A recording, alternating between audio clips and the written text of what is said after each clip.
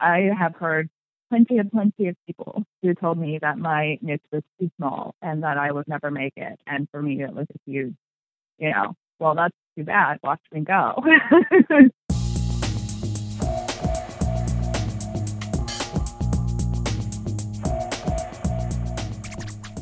Seth Godin wrote a blog post sometime over the last year that was basically that no niche is too small.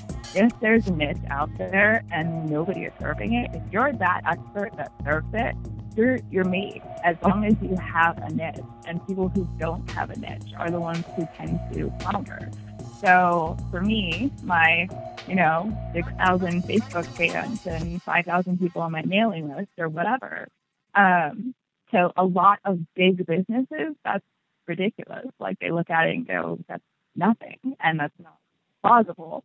And for me, I'm going, I support my family full time. I do this full time, and it's working just fine for me. So I don't see how it couldn't work for anyone else. As long as you, hustle and work hard and you really focus on that niche, there's no reason why it shouldn't work. That's my guest, Kenna Cote, talking about some of the external resistance she faced when she chose a niche that from the outside seemed absolutely microscopic. Kenna actually teaches people who make handmade soap how to do a better job of running their business. And I was just so excited to interview Kenna because she is absolutely killing it in just this tiny, weird niche. Her business is expanding, and she's really in a leadership position in her niche. I've said this before, one of the keys to getting traction as a consultant or a freelancer or an agency owner is choosing a market, really a market segment that is small enough that you can be a big fish in a small pond. Sure, there are other ways you can become successful, but when you go small with your focus, what that actually does is it takes the fixed amount of marketing effort that you're able to put into your business and just makes it pay off better. It gives you leverage. It helps you become a leader in your market segment more quickly. I heard about Kenna through my friend Travis Northcutt. He said one day, you've got to check out this example of a seemingly tiny niche. As soon as I saw her website, I was hooked. I had to talk to her. And I had the same questions you probably do. I was curious how she validated her niche, how she accesses that particular market, and whether she faced any fear about going so small and narrow in her focus. In the interview, she answers all these questions and some others that I haven't mentioned here. I'm Philip Morgan. This is the Consulting Pipeline Podcast, where we talk about building your consulting pipeline through positioning, education-based content marketing, and marketing automation. Enjoy the interview with Kenna. So, Kenna, who are you and what do you do? So obviously my name's Kenna, and what I do is I help soap makers who make their own bath and body products, and I help them either make them the best that they possibly can, or I help them sell them. So, it's pretty simplified when you talk about it like that, but soap making, a lot of people go, gosh, I didn't know you could even make your own soap. So. Right. And if you go into, I don't know, if you go into nicer supermarkets, I know for sure you'll see things like handmade soap in the health and beauty section, right?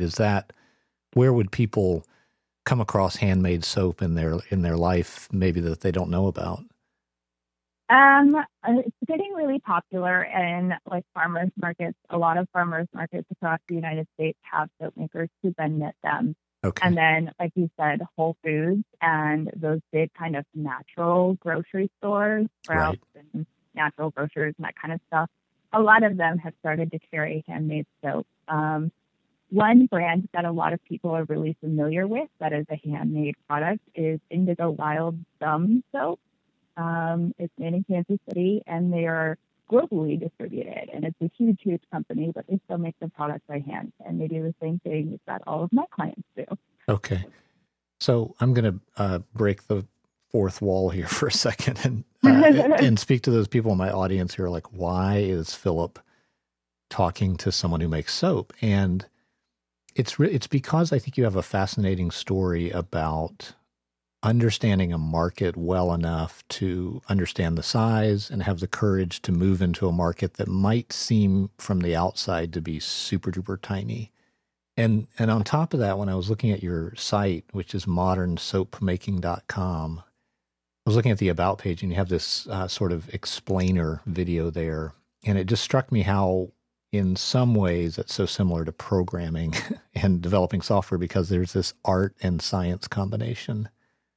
Art and science combined, that is my favorite part about it. And I didn't mention this before, but I had freelance web development before. I taught myself PhD 10 years ago. And I find a lot of similarities in between those two things because it is kind of creating something out of nothing and getting it to work in a certain way. And there's a certain science to it. Like, you can't just throw a bunch of code on a page. It's not going to work. And so making it the same way.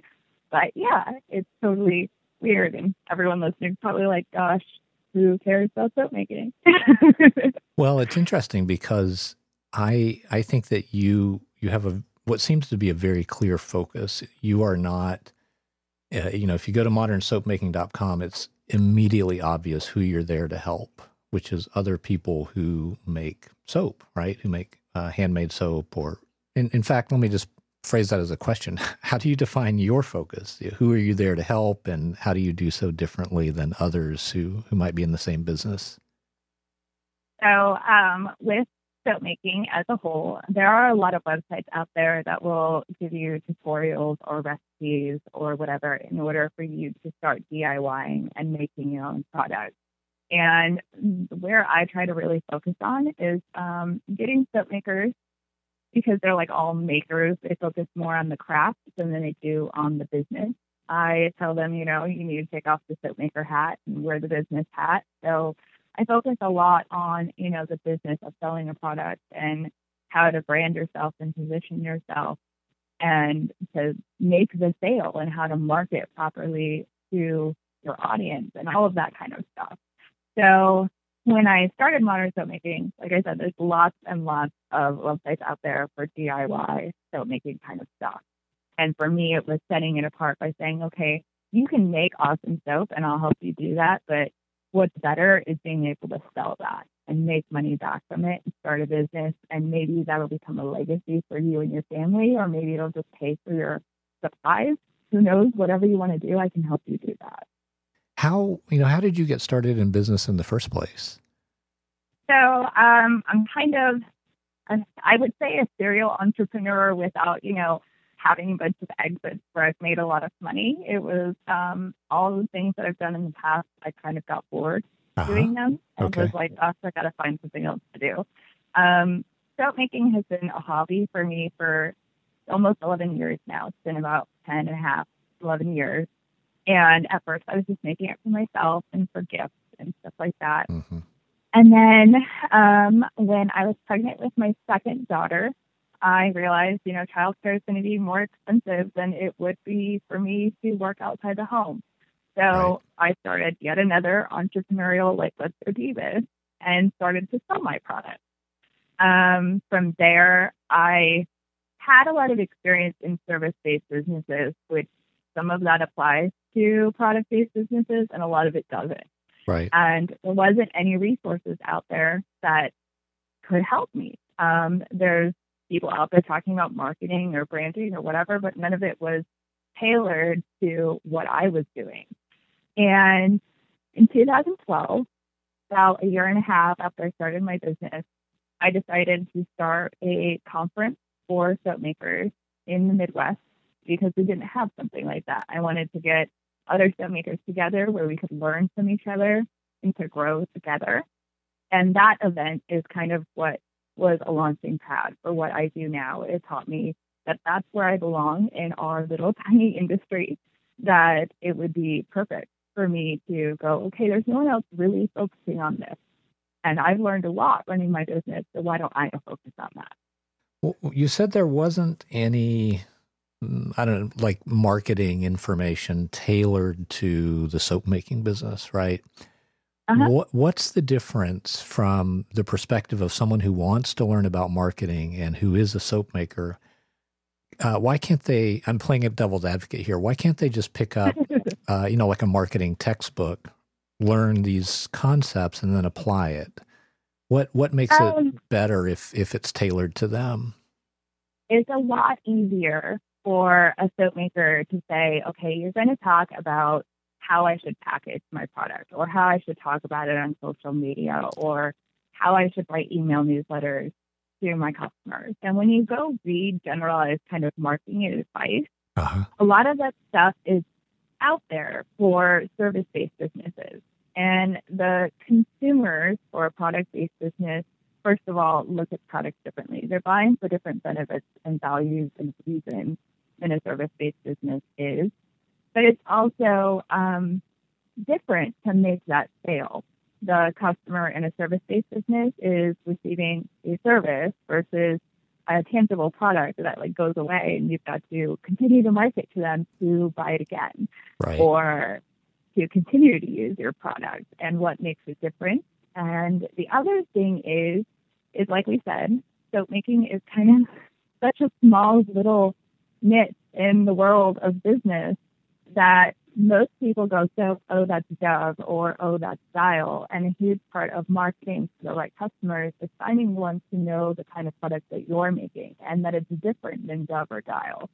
So a lot of that generalized marketing advice works, but you kind of have to twist it and turn it to make it work for that niche in business.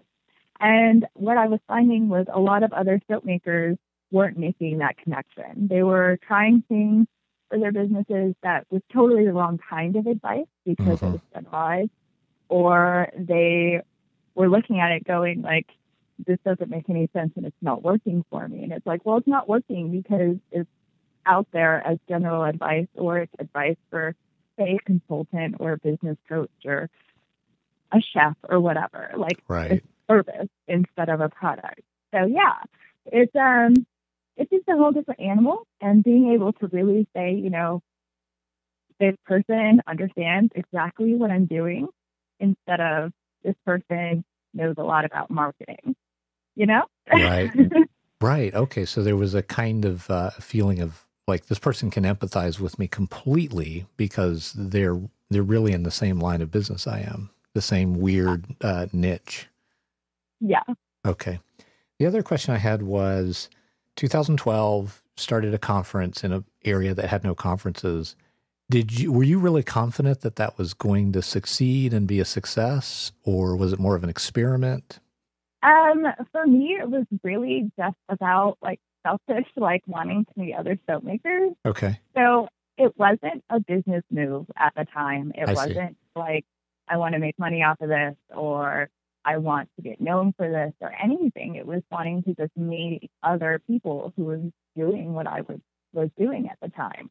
And that first year we had 40-something people come, and we had people come from like Colorado and Montana and places where I was like, why are you coming all this way?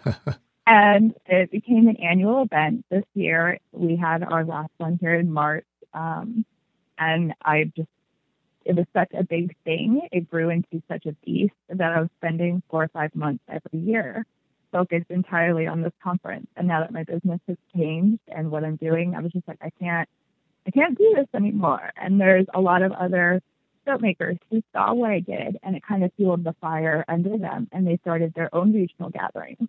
So that was also a cool side effect. Oh, interesting. Okay. So it was not something where you said, I know for completely for sure that this is just going to have hundreds of people. It was a little more of scratching your own itch, it sounds like. Yeah, it definitely was. Cool. Okay, so we're in 2012. What happened next in your progress towards where you are today?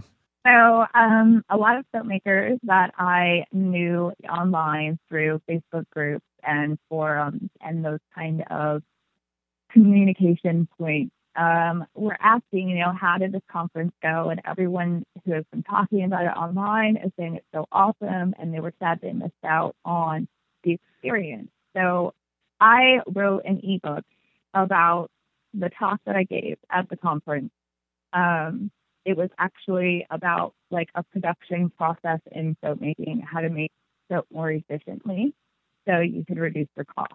Ah, And I wrote an ebook about it, and I put it on my soap making website where I sold my soap, and it sold hundreds of copies within the first 6 months. So from there, I wow. was kind of like, oh, well, there's definitely a need for this kind of information where it ties soap making and business together. Like, I'm not the only one going, we need this in our industry. But it also kind of opened my eyes to, I could make money doing this as well. Like, I don't have to just sell the product if that's not what I'm happy doing. Right. So fast forward a year and a half later, and there, modern soap making came. It debuted in February of 2014. I started working on the website in the fall of 2013. And, here we are. That is amazing. So what gave you the confidence to know that you could invest time, money, resources into building a site to help people? It's really, I mean, it's more than just information, right? You also provide mentoring, and what else do you do for people? And then what gave you, the confidence to feel like, yes, this definitely could work? So it started off with ebooks. With the ebooks, I focused on things that were directly about soap making, like that first one where it was this certain production process that made people more efficient so they Right. could make more money. And from there, I noticed a lot of people would ask me business questions, and I wrote some business articles. And, having a lot of experience as an entrepreneur, regardless of what industry it was in, and having a lot of different backgrounds, in photography and branding and web development and all that kind of stuff, that I realized, people need help with all of these things. So I started off with ebooks and moved to offering mentoring. My first mentoring session was before I even offered it. It was somebody who emailed me and was like, "Can I pay you for an hour of your time?" And I'm going, okay. Nice. And then after that, I got into like online courses. So a lot of the business topics that I teach and work on, I build entire online courses that are tailored to soap makers. So there's a product photography course, and it talks about specifically how to take really good photos of soap itself instead of this is just a photography course. I did another course about blogging, same thing. So it was, starting at the ebooks, it kind of unraveled into mentoring and then courses, and I have my email newsletter. And for me, what really gave me that courage to keep following this as it unraveled was just the number of people who reached out and said, that first ebook that I wrote about production efficiencies and how to work on scaling your business from that perspective, so many people emailed me and said, this changed our business. This changed our lives. We've reclaimed some of our time back. We're being able to focus on marketing or going to events or doing this or doing that instead of making soap all the time. And every time I got feedback like that, it was like, I'm on the right path. I'm going the right way. Wow. That's awesome. I'm looking at your site at the bottom. There's some follower accounts, and this is not, I want to give some context to listeners because I help people with their positioning. And one of the questions I get over and over is, how do I know, what's a big enough niche to support my business? And, most of my clients are either solo or very small businesses. Mm-hmm. So you have as of this recording, 6,854 Facebook fans, 1,061 Twitter followers, 842 likes on Instagram, 4,071 YouTube subscribers, 2,011 G Plus followers, which is more Google's fault for building a crappy social network than anything else. Yeah. And so this is just a snapshot. These numbers really don't mean a ton, other than that you've done your marketing homework and you've been at this a while. But, for people who are, I guess, concerned about finding a big enough audience, what would you tell them, and what's been your experience with audience size? So it's really interesting because when I launched modern soap making last year, I actually had a couple of people in the industry who either were just soap makers or they taught soap making, not necessarily like anything related to the business, but just how to make the product itself. Or, people outside of the industry, friends, family, who were like, this niche is way too small and you are never going to make it. Like, Oh, you might wow. have money on the side, but this is not going to work as a business to support you. And Ah, for me, that was a huge kind of fuel under my rear. right. I've always been the kind of person that if you tell me I can't do something, I'm going to prove you wrong. And I probably will do it to my own detriment at times. But it was definitely one of those things where I was like, oh, you know what? Well, let me show you otherwise. And one thing that really kind of pushed me to continue was Seth Godin wrote a blog post sometime over the last year that was basically that no niche is too small. If there's a niche out there and nobody is serving it, if you're that expert that serves it, you're made as long as you have a niche. And people who don't have a niche are the ones who tend to flounder. So for me, my 6,000 Facebook fans and 5,000 people on my mailing list or whatever. So a lot of big businesses, that's ridiculous. Like they look at it and go, that's nothing. Right. And that's not plausible. And for me, I'm going, I support my family full time. I do this full time and it's working just fine for me. So I don't see how it couldn't work for anyone else as long as you, hustle and work hard and you really focus on that niche. There's no reason why it shouldn't work. Yeah, right. And before I hit the record button, you mentioned that this has been so successful that it sucked up your husband out of his full-time employment, and now he's working for your business, right? Yeah. So my husband he went from full-time to part-time at his job in May of last year, and Modern Swimming he launched in February of last year. So just 3 months after I had launched, he went from full-time to part-time because I could not possibly get enough work done and answer all the email and write all the content for my blog and work on his ebooks and all that kind of stuff with taking care of our 3 kids and him working full-time. So he went part-time just 3 months after I launched. And then just last month, he quit his part-time job completely. And now he's working for me, helping with like email support and that kind of stuff. So Nice. I think it's very possible that, eventually we might have to hire help or he'll also be full-time in it because at a year and 3 months later, I've already technically got an employee. Right. So people who have never heard of you, who are making soap and need the kind of help you offer, how do they find you?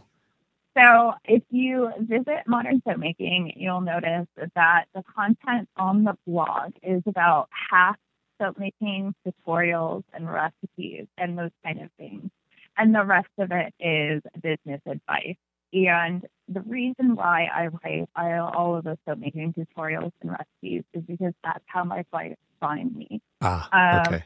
Makers in general, whether they make soap or they make jewelry or they design t-shirts or whatever it is that they do, are so heart-centered on their product that they always want to be the best at what they do and what they make.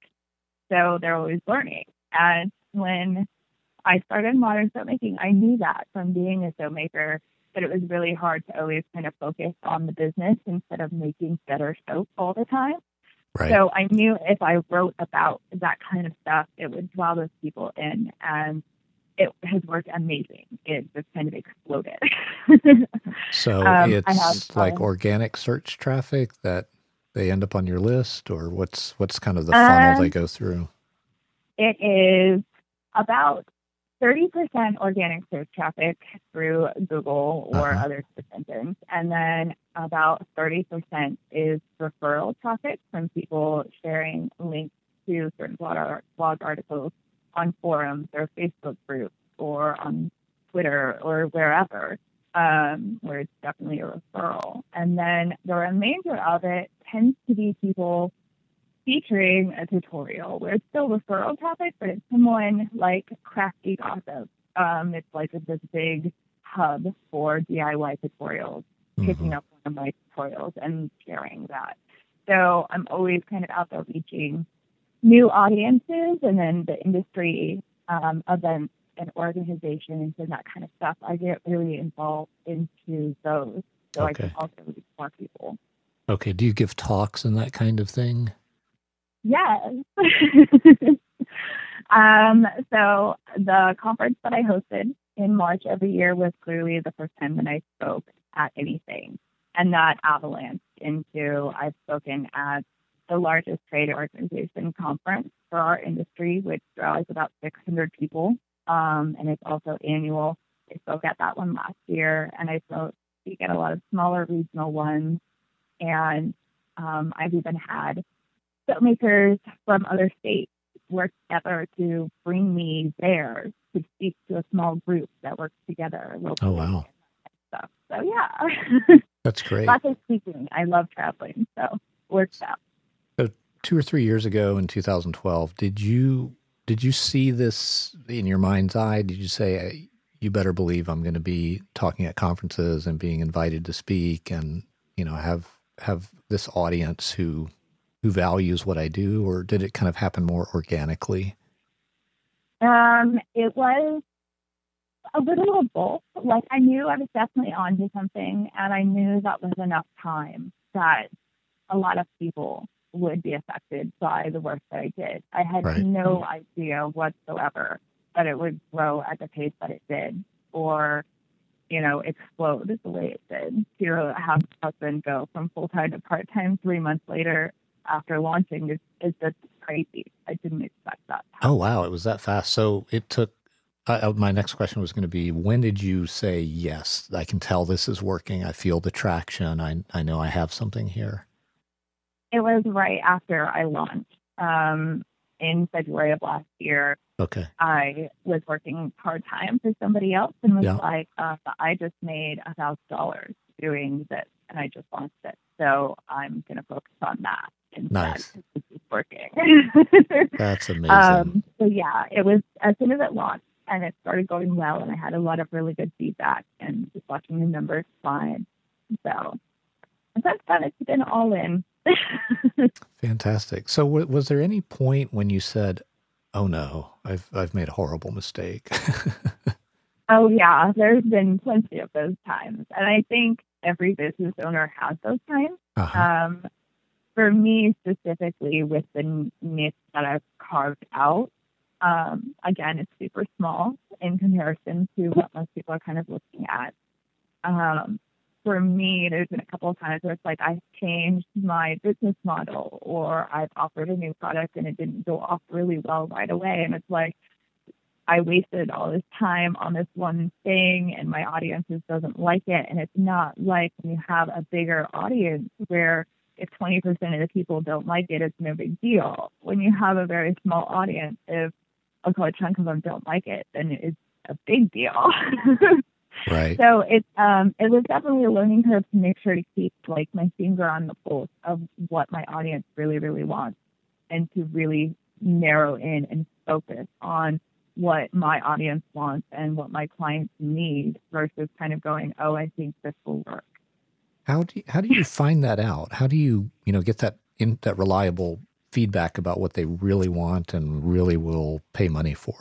The big thing for me is, at first I kind of relied on where I had been, because my clients are where I have been. So that was okay. It did me okay, in terms of, I kind of have an idea of what's going on. But as I mentioned, a lot of filmmakers have like Facebook groups and forums and Yahoo groups and all kinds of little tiny areas on the web where they congregate and talk together. And a lot of them share so much about their business or what they struggle with. So being involved and active in those communities has been the lifeline of knowing like what kind of content to create or what topics to focus on or where people are struggling. Right. You could go on forever about where to find them. The question and answer websites like ask.com, people like ask questions on there about soap making, and I'll find those and I'll answer it in a blog post. Or someone posts a comment on a forum about, I'm having a hard time with branding, and huge thread about what branding is or isn't. And I go, okay, this is like a big topic and I can cover this and I can help people with that. So. Okay. Wow.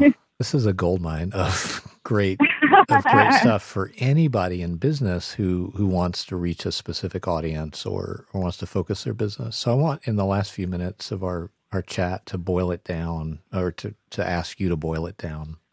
No pun intended, right? Because isn't heat involved in making soap. Anyway, so a couple of closing questions. You have seen the benefit of going. It sounds like you would call it a benefit of going after a focused audience. You have a growing business. You have the occasional fear jump up and get in your face, but overall, it seems to me like a resounding success. So you've learned something, and you're now helping people. And you mentioned when we were emailing earlier that you help people with positioning. So what have you learned about positioning that you try to instill in the folks you're mentoring? Like I said, for me, the big thing was remembering that if you don't have a niche, you're going to be kind of floundering in like the open sea of all of these businesses who offer very specific things to very specific people or very specific lifestyles. And if you're just kind of throwing your product out there, whether it's, a service you offer or a specific physical product, you're just kind of throwing it out there, hoping someone's going to hear it and be like, gosh, that's right for me, instead of focusing on a very small niche where you can really see what that person wants and what's going on in their lives or what they are struggling with or what needs they have. Being able to be that answer is so incredibly gratifying for a business that I don't know why you wouldn't. I really don't. Yeah. So for my clients, like I said in emails before, this is something I work with soap makers, because a lot of soap makers kind of make the products for the love of making their products and then take it to a farmer's market or a retailer and go, buy my stuff. And it's like, you have to actually give them a reason and position yourself in a way that's like, my product is perfect for this person. And then find where those people are and go there and sell to those people instead of just throwing your soap out there and being like, I hope someone likes it. Right. So yeah, I think that's definitely something any business can really learn from. If you don't have a focus, get a focus. Okay. So someone, you cover that idea, you impart that idea, and then someone says, great, I want to have triple the number of clients and triple the security, so I'm going to have 3 focuses. I'm not only going to use yourself as an example, I'm not only going to help people with the business end of things, I'm going to help them make the best soap, the highest quality, most artfully, beautifully made soap. What do you say to that? I think that if you focus yourself in a way where you're serving the same people, for instance, with me, no matter if you're coming to my website because you want to learn how to make better soap or you're coming for the business advice, chances are that's the same person. So as long as you have a tie together where you're not alienating part of your audience by serving both, then I think that you still have a strong enough focus that you're not going to turn people away or turn people off from what you're doing. If I just wrote about business and didn't write about soap making, I think a lot of soap makers would probably go, does she really have that expertise or knowledge or follow through? So they kind of work hand in hand to give me that integrity and authority to speak on the topic of, I can help you sell your product as well. Does that make sense? It does to me, and I think it will to people listening. Kenna, this has just been such a fascinating conversation because I think you just are a great example of how these principles of finding an audience and focusing on them and pushing through the fear as to whether it's going to be a big enough audience. So thank you for talking to me. How can people find out more about you online? The easiest way is going to modernsoapmaking.com. It's, your website should be your hub for everything that you do, and that's definitely what modernsoapmaking.com is. Great. Well, thanks again. Thank you so much for having me, Philip. That's it for this episode of the Consulting Pipeline podcast. Thanks again to my guest, Kenna Cote. You can find out more about Kenna online at modernsoapmaking.com. You can find more episodes of this podcast at consultingpipelinepodcast.com. I'm Philip Morgan, and I hope to see you again next time.